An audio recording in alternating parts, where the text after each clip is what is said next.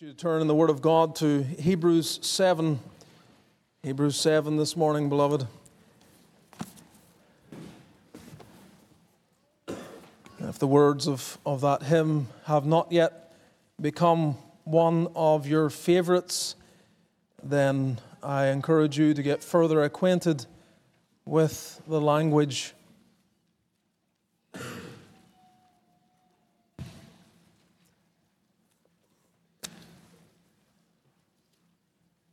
It's one of those hymns I still remember the first time I sang it. I'm trying to get to grips with the depth of the theology as I was going through it for the first time. So it causes you to stop. But I encourage you to do that, get familiar with what it's saying and understand the glory of its truth. Hebrews 7 as we continue our series in Hebrews, moving through this epistle. We have reached as far as verse 19, and with the Lord's help, we're going to look at verses 20 through 24. We'll try to deal with all those verses today. I'm going to read from verse 11 just to step back a little and get something of the context here. Hebrews 7, verse 11. If therefore perfection were by the Levitical priesthood, for under it the people received the law, what further need was there that another priest should rise after the order of Melchizedek, and not be called after the order of Aaron? For the priesthood being changed, there is made of necessity a change also of the law. For he of whom these things are spoken pertaineth to another tribe, of which no man gave attendance at the altar. For it is evident that our Lord sprang out of Judah, of which tribe Moses spake nothing concerning priesthood. And it is yet far more evident, for that after the similitude of Melchizedek, there ariseth another priest who is made, not after the law of a carnal commandment, but after the power of an endless life. For he testifieth, thou art a priest forever after the order of Melchizedek. For there is verily a disannulling of the commandment going before, for the weakness and unprofitableness thereof. For the law made nothing perfect, but the bringing in of a better hope did, by the which we draw nigh unto God. And inasmuch as not without an oath he was made priest, for those priests were made without an oath, but this with an oath, by him that said unto him, the Lord sware and will not repent, thou art a priest forever after the order of Melchizedek. By so much was Jesus made a surety of a better testament. They truly were many priests, because they were not suffered to continue by reason of death. But this man, because he continueth ever, hath an unchangeable priesthood. Amen. May the Lord write his precious word on every one of our hearts. Let's pray, beloved. Let's seek the Lord.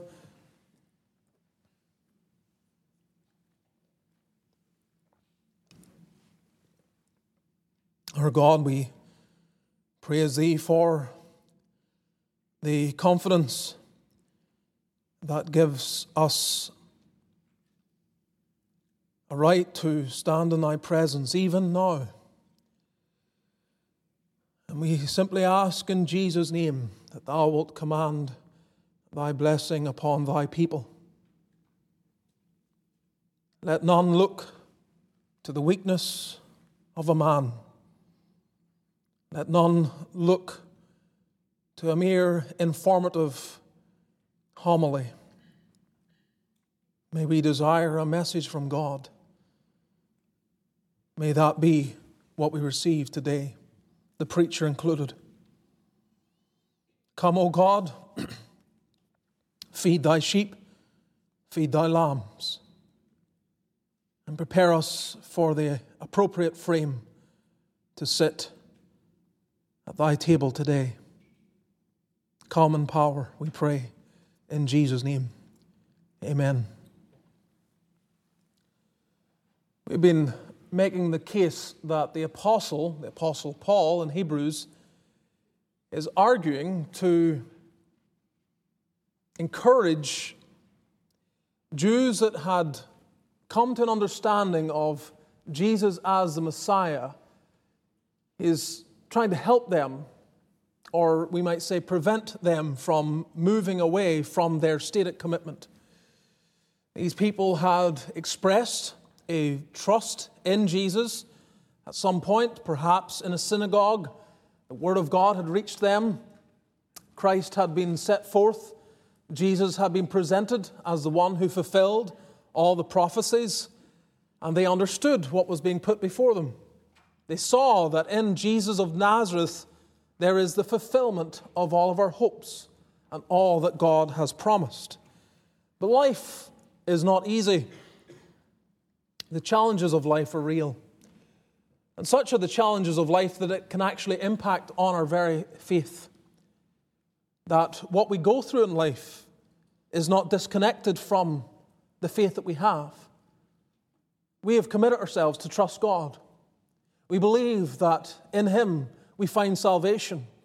We see that in God's Son there is hope and deliverance. We believe that He cares for us. We believe that He loves us. And sometimes when things don't transpire as we had hoped, then it begins to challenge the very faith that we possess. That's something of the setting, at least for some of those that are here being addressed by the apostle. They feel the persecution. We're in the 60s AD. There is the feeling already that's a kind of ominous sense of the destruction of Jerusalem. I think some can sense it. Certainly the persecution, they're very aware of that. They're very conscious of the fact that those who believe that Jesus of Nazareth is the Messiah are no longer hiding under any of the laws that were given to the Jews, that they're being segregated. Rather than being perceived as a sect of the Jewish religion, they're now being seen as a distinct people, and therefore every sort of arrangement and agreement that the Jews had under the Roman Empire is in threat of being removed from them, and therefore they would come under greater persecution and difficulty. Well, one of the arguments that comes then to those who are feeling this threat also is that their Jewish neighbors and family members also lean into this. And they try to build upon it with theological arguments to present the fact that you've made the wrong decision anyway. You should never have left. In leaving, you've left the priesthood. In leaving, you've left all that our fathers have given to us. You've made a grave mistake. Come back. And one of those arguments, of course, is the fact that in Jesus Christ you don't have a priest to represent you. And what we've considered already, going right back as far as chapter 5, verse 10, there's mention of the high priest Melchizedek, called of God and high priest after the order of Melchizedek. Melchizedek functioned as a priest in the Old Testament. We've looked at that already. And he becomes then, because he is referred to in Psalm 110, a very distinctly messianic psalm, he becomes critical in the argumentation that all along the way, the entire time, it was the intention of God to raise another priest that was not of the tribe of Levi. So that if the mind that was acutely aware of what God was saying and studies Psalm 110, they would recognize if this psalm is true, and it is telling us there's coming a future day where one will stand and represent us who is not a Levite, who is not following Aaron on that line, but is set apart and distinct. Indeed, the Messiah himself will be as a priest. And what's fascinating about that particular psalm is that it combines the offices of Christ in being both king and priest. And so the priest that they're looking to, the deliverer they're anticipating, the one that God has promised, is going to merge these offices in a way that you only see in Melchizedek. Aaron was forbidden from entering into any sort of kingly responsibilities or position. And so it was for the kings. They were forbidden from entering into the realm of the priests. Those two areas of service to God were kept distinct so that when it's fulfilled in the Messiah, it becomes a very key argument for who he is and what God intended him to accomplish for his people. We've seen, looking at Hebrews 7, the opening 3 verses, the precedent for Christ's priesthood. That's Melchizedek. That's where the argument leans into. We've seen also the superiority of Christ's priesthood in verses 4 through 10. In verses 11 through 19, we saw a priesthood with better hope. You see that from the language of verse 19. For the law made nothing perfect, but the bringing in of a better hope did, by the which we draw nigh to God. We come now to see a priesthood by divine oath. Not just a priesthood with better hope, but a priesthood by divine oath. Before we consider our passage, remember that really verse 19 is a summation of what we need. As sinners, our need is to be brought near to God. And so in verse 19, when the apostle says, hear this better hope, what did it accomplish? It's by this better hope we draw nigh unto God. Men and women, that is what you need. Jonathan Edwards said in a terse way, all religion lieth in coming to God by him. All religion lieth in coming to God by him. Everything is about this, coming to God by Jesus Christ. That is the gospel, and that is what we believe. And part of what the apostle here has argued in building upon Psalm 110 and what it says, he is stating, if I can say it in this language, that Psalm 110 promises a divine priestly king who has been appointed to remain in power forever. Psalm 110 promises a divine priestly king who has been appointed to remain in power forever. And in order to make that point, of course, he has utilized the significance of Melchizedek. But he is now fading. Verse 21 of this chapter is the last reference to Melchizedek. He has served his purpose. The precedent has been set before us. We move now to see that Jesus Christ is the one that was typified in Melchizedek. And of course, with the going away, with the moving away of the Levitical priesthood, the question may arise, what confidence do we have in knowing that this priesthood will last forever? If you're asking me to surrender my hope and dependence in the Levitical priesthood, how do I know that this priesthood, through Jesus Christ, also is one that can be depended on? Because if it's going to fade away, what's the purpose? What's the use? And so if you look at verse 20, let's read again our text, verse 20. And inasmuch as not without an oath he was made priest. You see it put in the negative, but the positive is stated there, that it's with an oath he, that's Jesus, was made priest. For those priests were made without an oath, but this with an oath, by him that said unto him, the Lord swear, and will not repent, thou art a priest forever, after the order of Melchizedek. So he is building on this whole idea of a divine oath, that this priest that is to come after the order or in the likeness of Melchizedek's priesthood, who had no predecessor, who had no successor, in this one who comes and serves himself alone as priest, there is the assurance by divine oath that this is the last and only priest needed for the people of God. We're going to see three primary ideas here in this passage. First, the contrast, the covenant, and the co-signer. We'll look at what we want to consider here under those three headings: the contrast, the covenant, and the co-signers. We look at the contrast. First, note with me that the Levites were made temporary by death.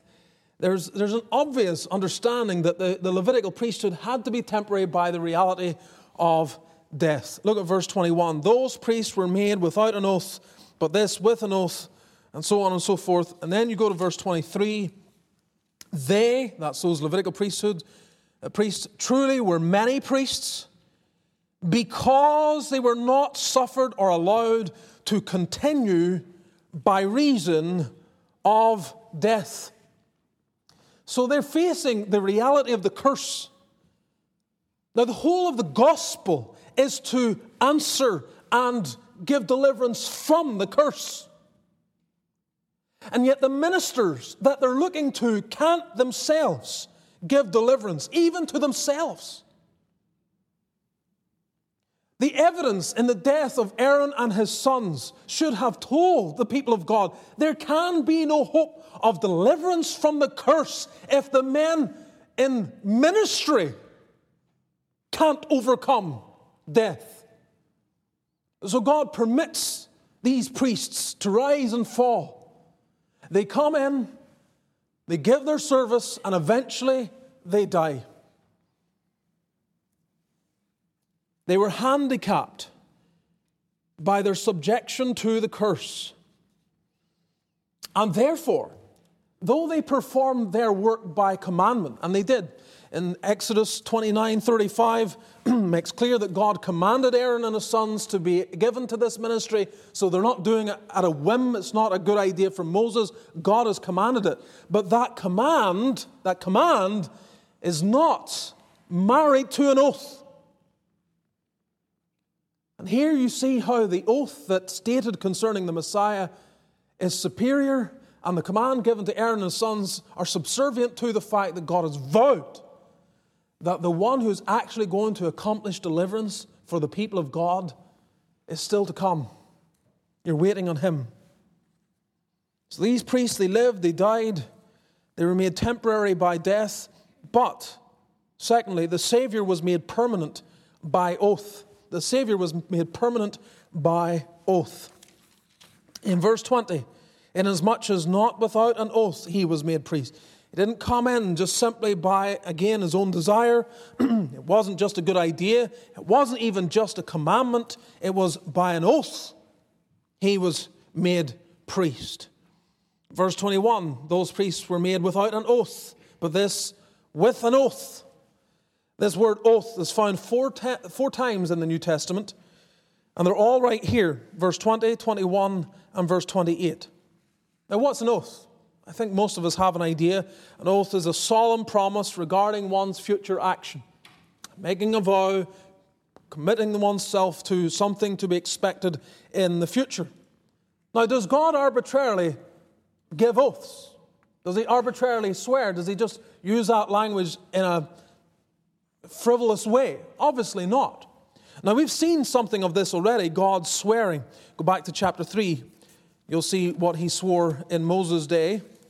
Chapter 3, verse 11, where God sware in his wrath, they shall not enter into my rest. There you have language that's very similar. Chapter 6 as well, verse 13.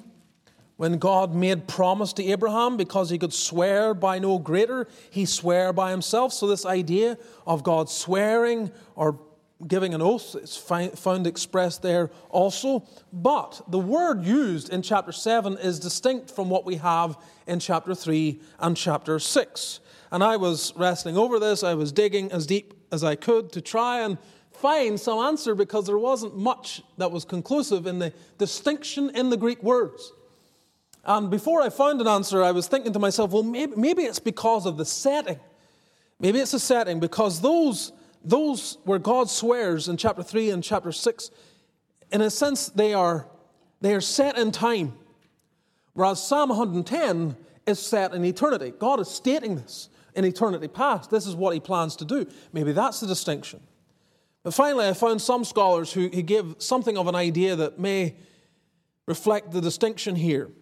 One remarks that the Greek usage of this word, here found in Hebrews 7, is typically referred, the word focuses on the act of taking an oath as distinct from the oath itself.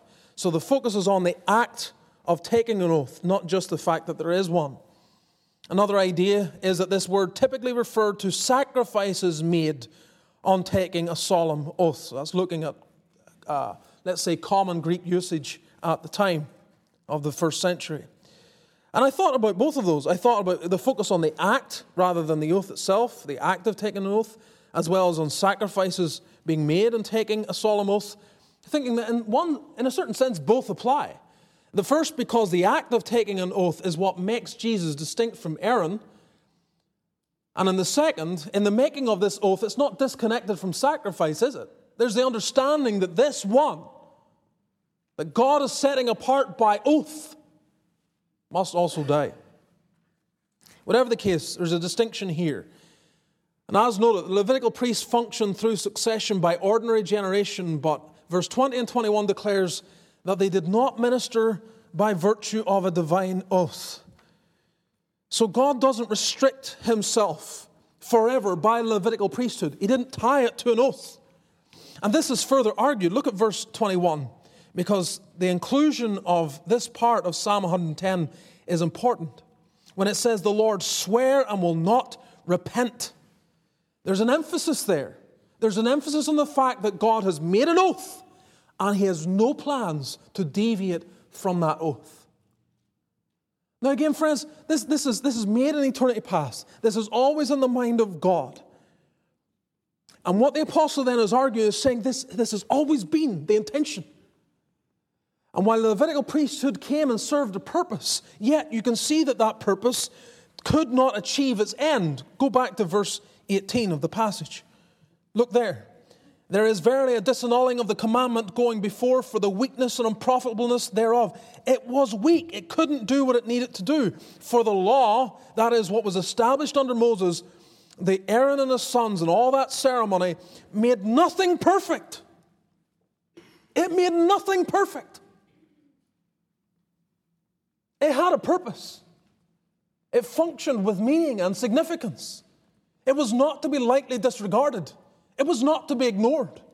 Jews were expected to go up and travel to Jerusalem 3 times a year to engage in 3 primary feasts. They were to adhere to everything that was stipulated to them. But it made nothing perfect. It made nothing complete. It could not deal with the curse. It could not address the fundamental problem. The very ones ministering were subject to the curse.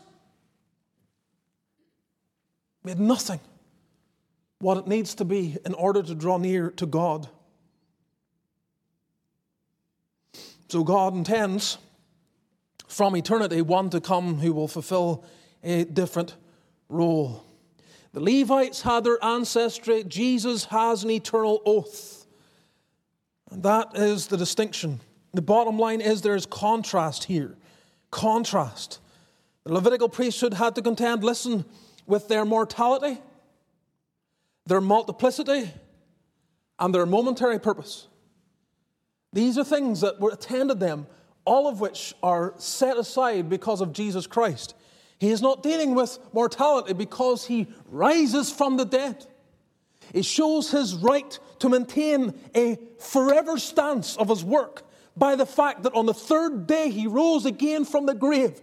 Aaron didn't do it. None of his sons accomplished it. But this one rose again from the dead. That sets him apart so that he can be established there in that role as the priest of the people of God forever. So he gets victory over the mortality. There's no multiplicity. It's only him. It's set aside, only him. We're told, verse 23, they truly were many priests. Had to be. They had to be. They kept dying. So the momentary nature that they have is not true concerning Jesus Christ. Even Christ's death was different. They died. The Levites died. Levitical priesthood died. And you might say, well, Jesus died as well, did he not? So even his death, when Aaron died, right, think of this. When Aaron died, it was not part of his priestly work. He wasn't doing that for Israel. He wasn't accomplishing anything salvific by his death. When Christ dies, even in his death, it in itself is accomplishing something for his people. His death reflects the fact that even in that moment, Aaron spent his remaining years functioning in this role. And eventually he dies. The Bible records it. But all that he did, none of that was, all that he was doing was for Israel. And then he comes to his death, and it's not for Israel. What Jesus does is all for his people. And then he comes to death, and that also is for his people. That also is a priestly work. The distinctions are clear. The contrast is unmistakable. Look at verse 24. You see this. This man, because he continueth ever. Continueth. Usually that word is translated as abide. He abides ever. Christ was appointed to this state. He abode in this state. And so even in his death, he could not be removed from this state. It couldn't be taken from him. So even there, in death, he continues. He abides forever in an unchangeable priesthood. The word unchangeable has the idea it can't be transferred. Even there, because his death is for his people, even there's no transfer of the work. There's no transfer of the office. There's no conferring of that role to anyone else.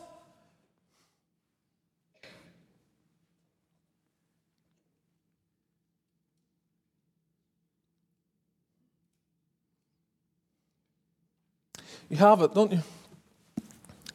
Thinking of the words of, I think it's hymn 175.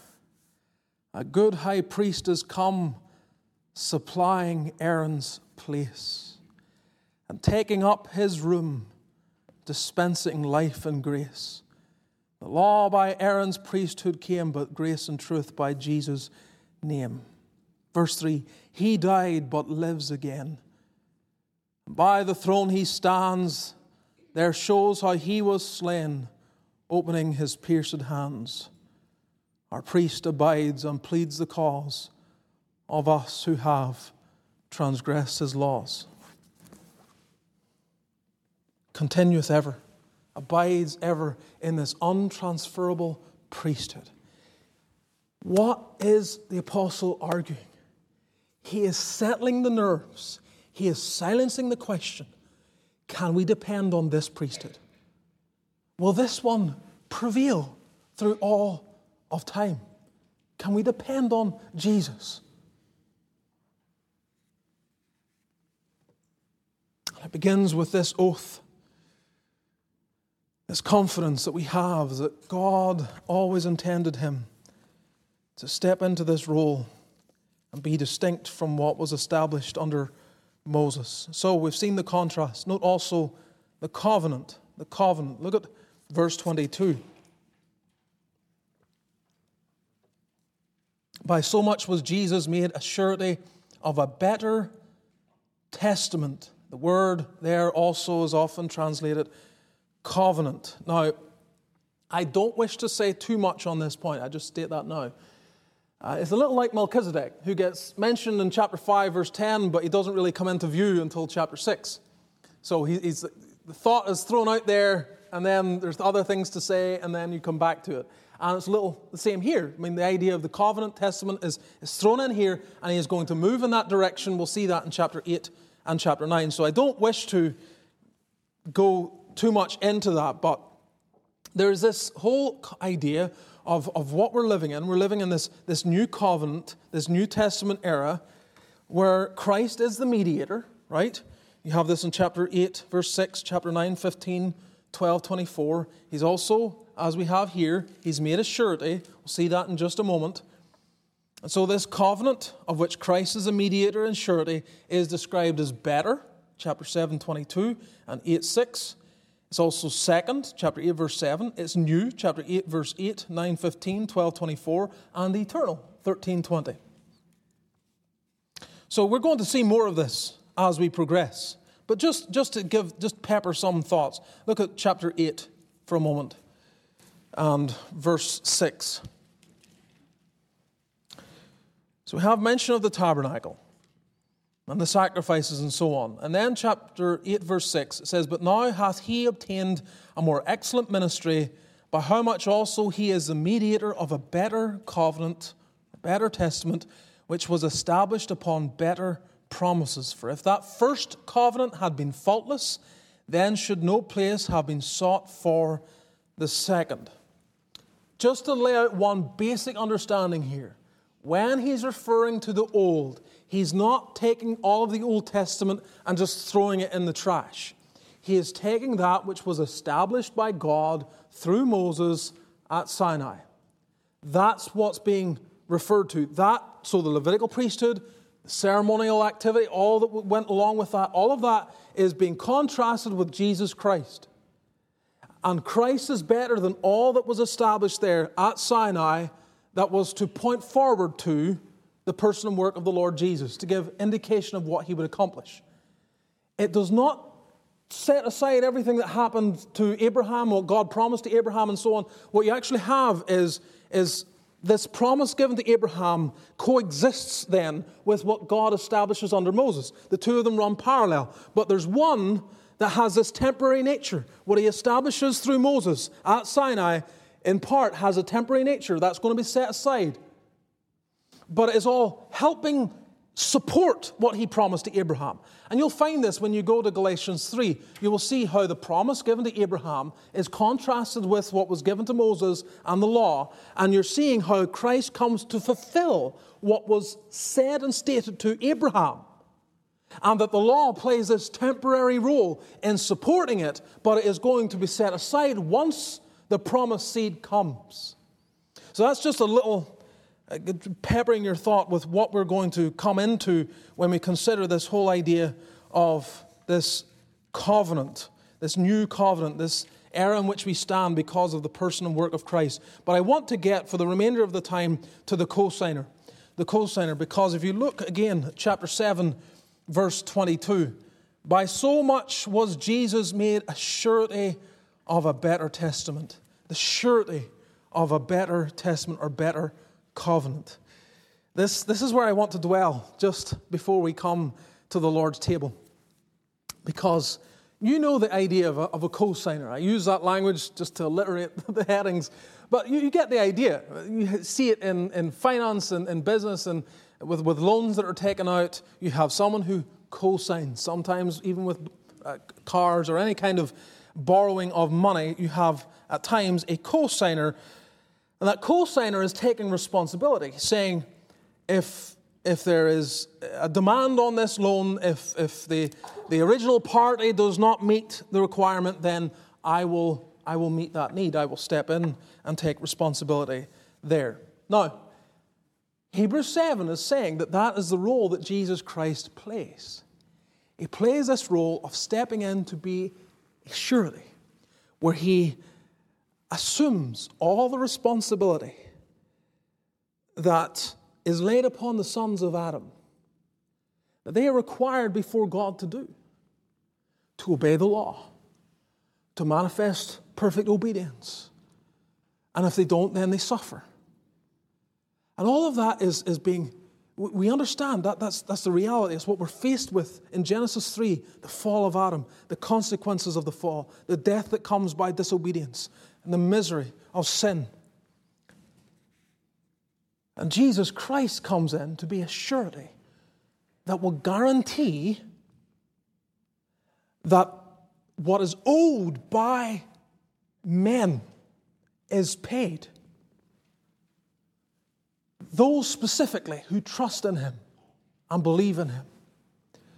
Now we have this illustrated, and I think this is maybe the best way to sort of drive the whole idea home in Genesis with the life of Judah. Go to Genesis 43, because there's three ideas about the cosigner or the surety that I want us to consider. The first is his commitment. His commitment. There has to be a commitment to take on this responsibility. Someone asks you to co-sign on a loan. You're taking on a commitment. You're saying, if they decide to stop paying, then that's going to come on me. If they won't pay what is obligated in this contract, then I'm going to have to pay. So it takes commitment. And you see this portion. Now let me just try to summarize where we've got to. There's a famine. The land of Canaan is suffering under that famine, just like Egypt and surrounding areas. The sons of Jacob have been sent because they've heard that there's corn in Egypt, so go there, get corn. It's not good for us just to survive on what we have here. We need corn, we need the basic sustenance of life. Go there and get corn if you can. He sends them all except for Benjamin. Benjamin was the brother of Joseph. Joseph, as far as Jacob was concerned, had come to a tragic end. And he is sorrowing about that to this day. Years have passed. He's still sorrowing. And he is reluctant then to let Benjamin, the one who still reminds him of his beloved Leah, and he is reluctant to let him get in any place of danger. And perhaps is a little bit untrusting of his other sons. There may be an element of that in his mind too. Whatever the case, he sends the 10.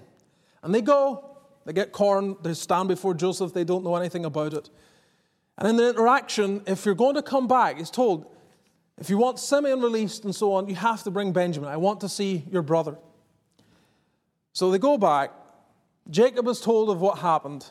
And Jacob will not let Benjamin go. But the famine progresses. It continues. The corn is used up. And he is put into this back is against the wall. We need more corn.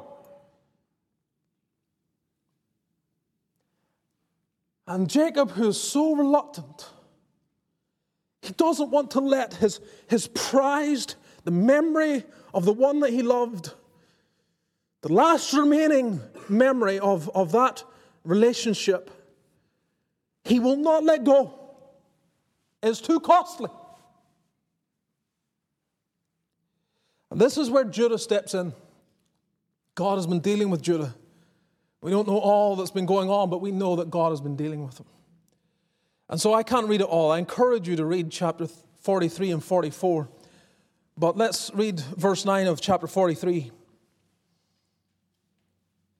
We'll read from verse 8. Judah said unto Israel his father, send the lad with me, and we will arise and go, that we may live and not die, both we and thou and also our little ones.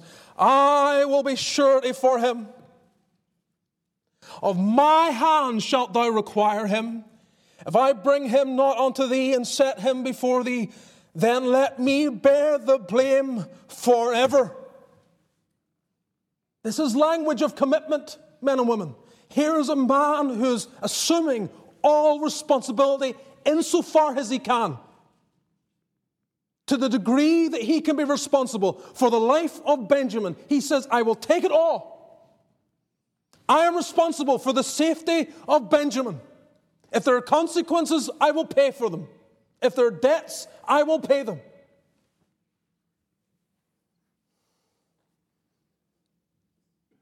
So you have this legal language that is used by Judah to alleviate the concern of his father. And he illustrates it so wonderfully.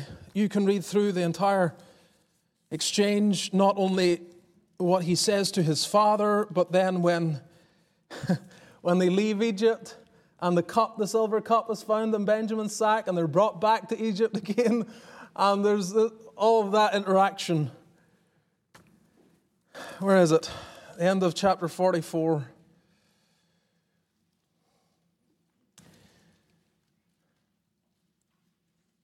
What does he say? The very last verse. Listen to what Judah says to Joseph. He doesn't know it's Joseph, of course. How shall I go up to my father, and the lad be not with me, lest peradventure I see the evil that shall come on my father? Have you ever thought of those words? Have you ever thought upon what Judah is saying there? How he's expressing to Joseph. How do you expect me to go to the father and the lad be not with me?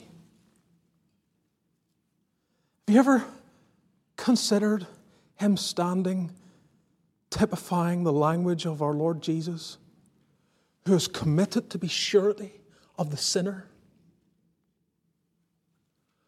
How shall I go to the Father and the sinner whom I represent be not with me? Christ takes the role. He commits to a role where he is fully invested to bring those for whom he shed his blood into the presence of God.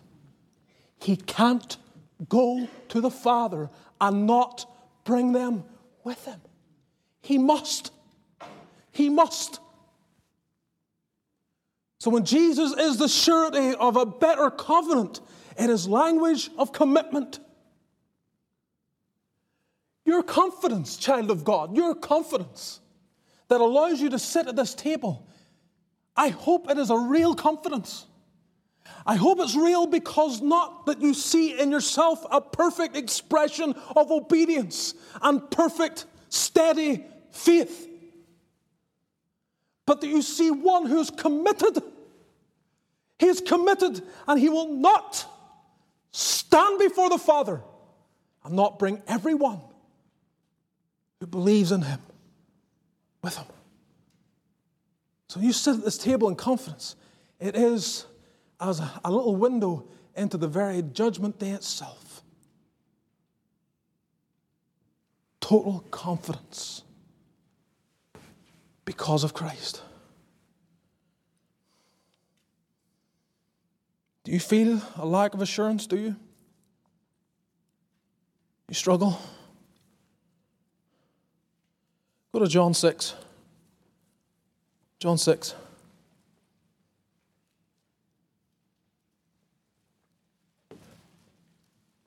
What does Jesus say in this familiar passage? John 6:39.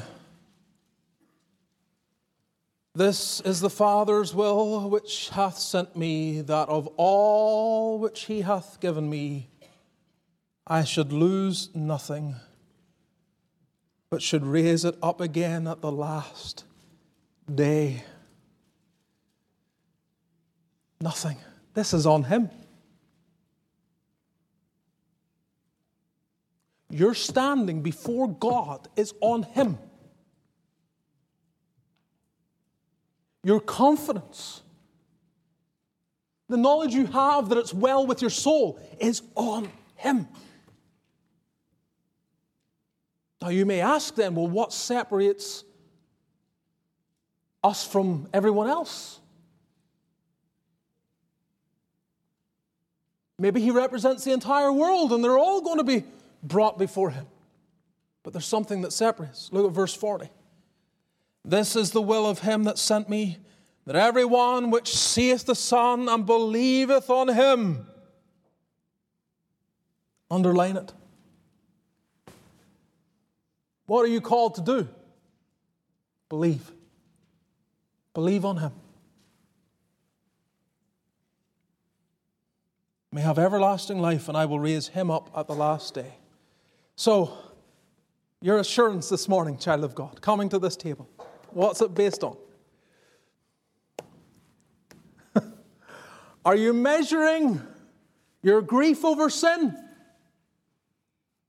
That's not what's here. Are you measuring the extent of your faith? That's not what John 6 says. It's not the extent of faith. It's the existence of faith. Does it exist? Does it exist? Is it there in a flickering light? Is it there, just there, and only there? It's sufficient. Believe. Let your assurance be wrapped up in the surety who has said, I can't go to the Father and not bring everyone for whom I have died with me. I am accomplishing it. I am committed to do the work. I will see it through. I couldn't help but consider also not only his commitment, but his courage. There's courage, isn't there? There's courage.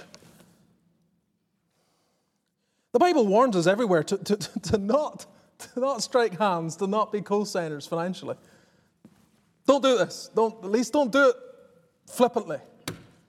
If you're going to co-sign or underwrite someone else's loan or whatever, you better be prepared first to say, I can write that off. If it comes that I have to pay it, I can write that off. If you can do that, then go ahead. If you can't, don't ever. That's the wisdom of God's Word. So Christ is not some kind of fool like us at times when we say, oh, sure, I'll co-sign that, and then we end up having to pay it and we don't have the means to cover it.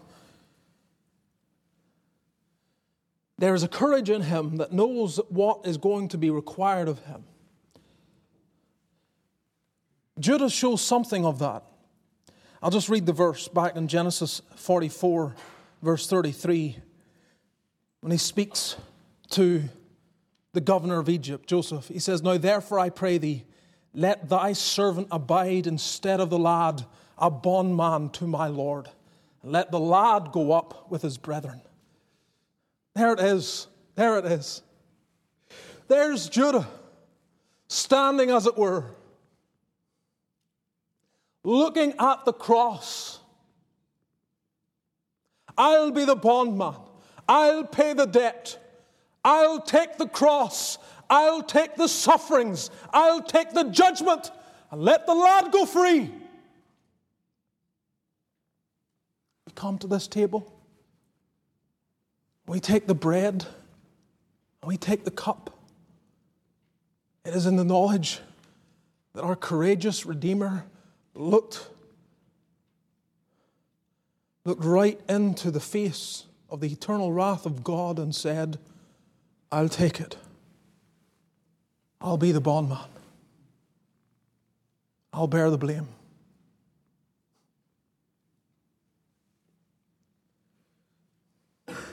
Proverbs warns us in Proverbs 11:15, he that is surety for a stranger shall smart for it.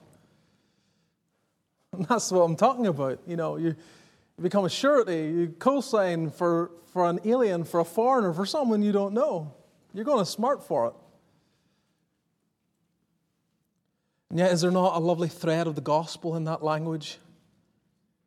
Were we not foreigners, aliens, strangers before God by nature? Were we not? Does Christ not, despite that, smart for it? We might go free. And there is, of course, not only his commitment, his courage, there's also his charity. Again, if you go back to Genesis, you see Judah in chapter 44, again before the governor, before Joseph, unknowingly, he stands before him. Verse 18, then Judah came near unto him.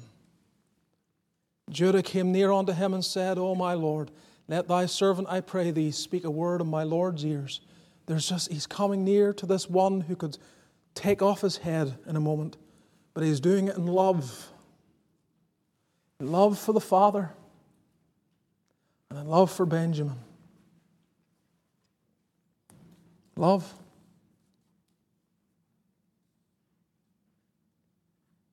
That's why we're here.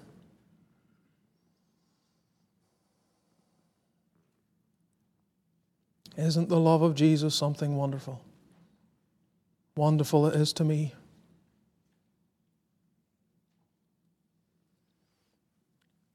So this is your confidence. Go back to Hebrews as we tie this up.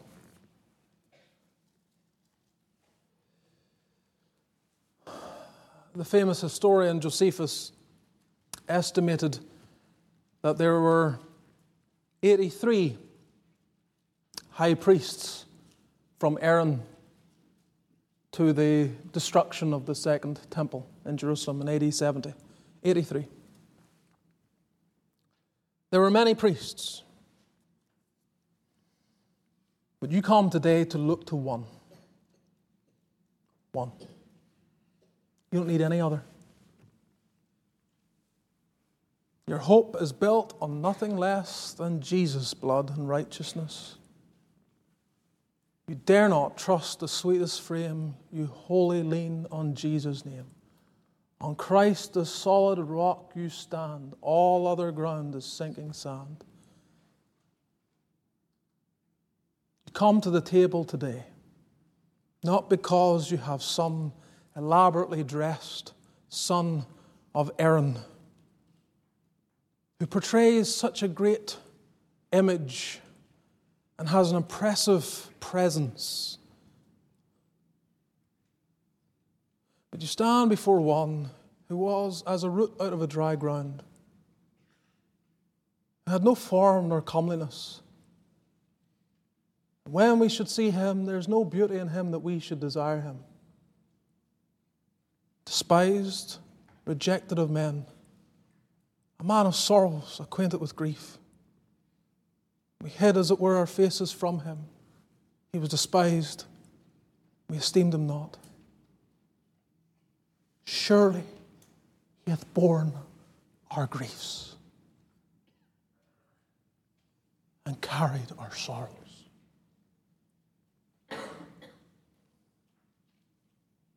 Come here today because you have a surety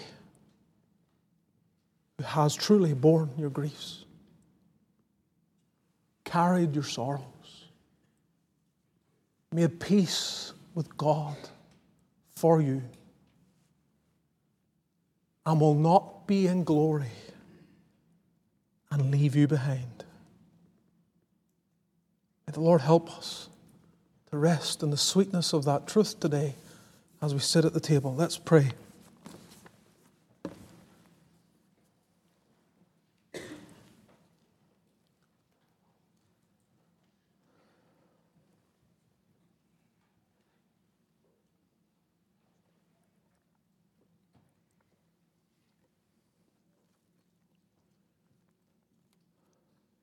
Gracious God,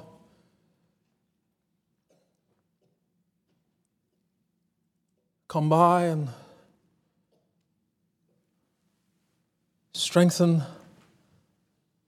our ability to see and behold the Lamb of God that taketh away the sin of the world. May we behold him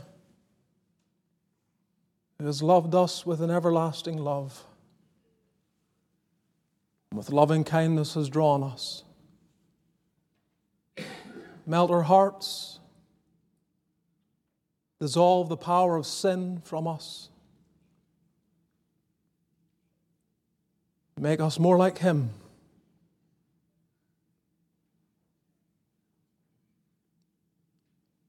Spirit of God, come here.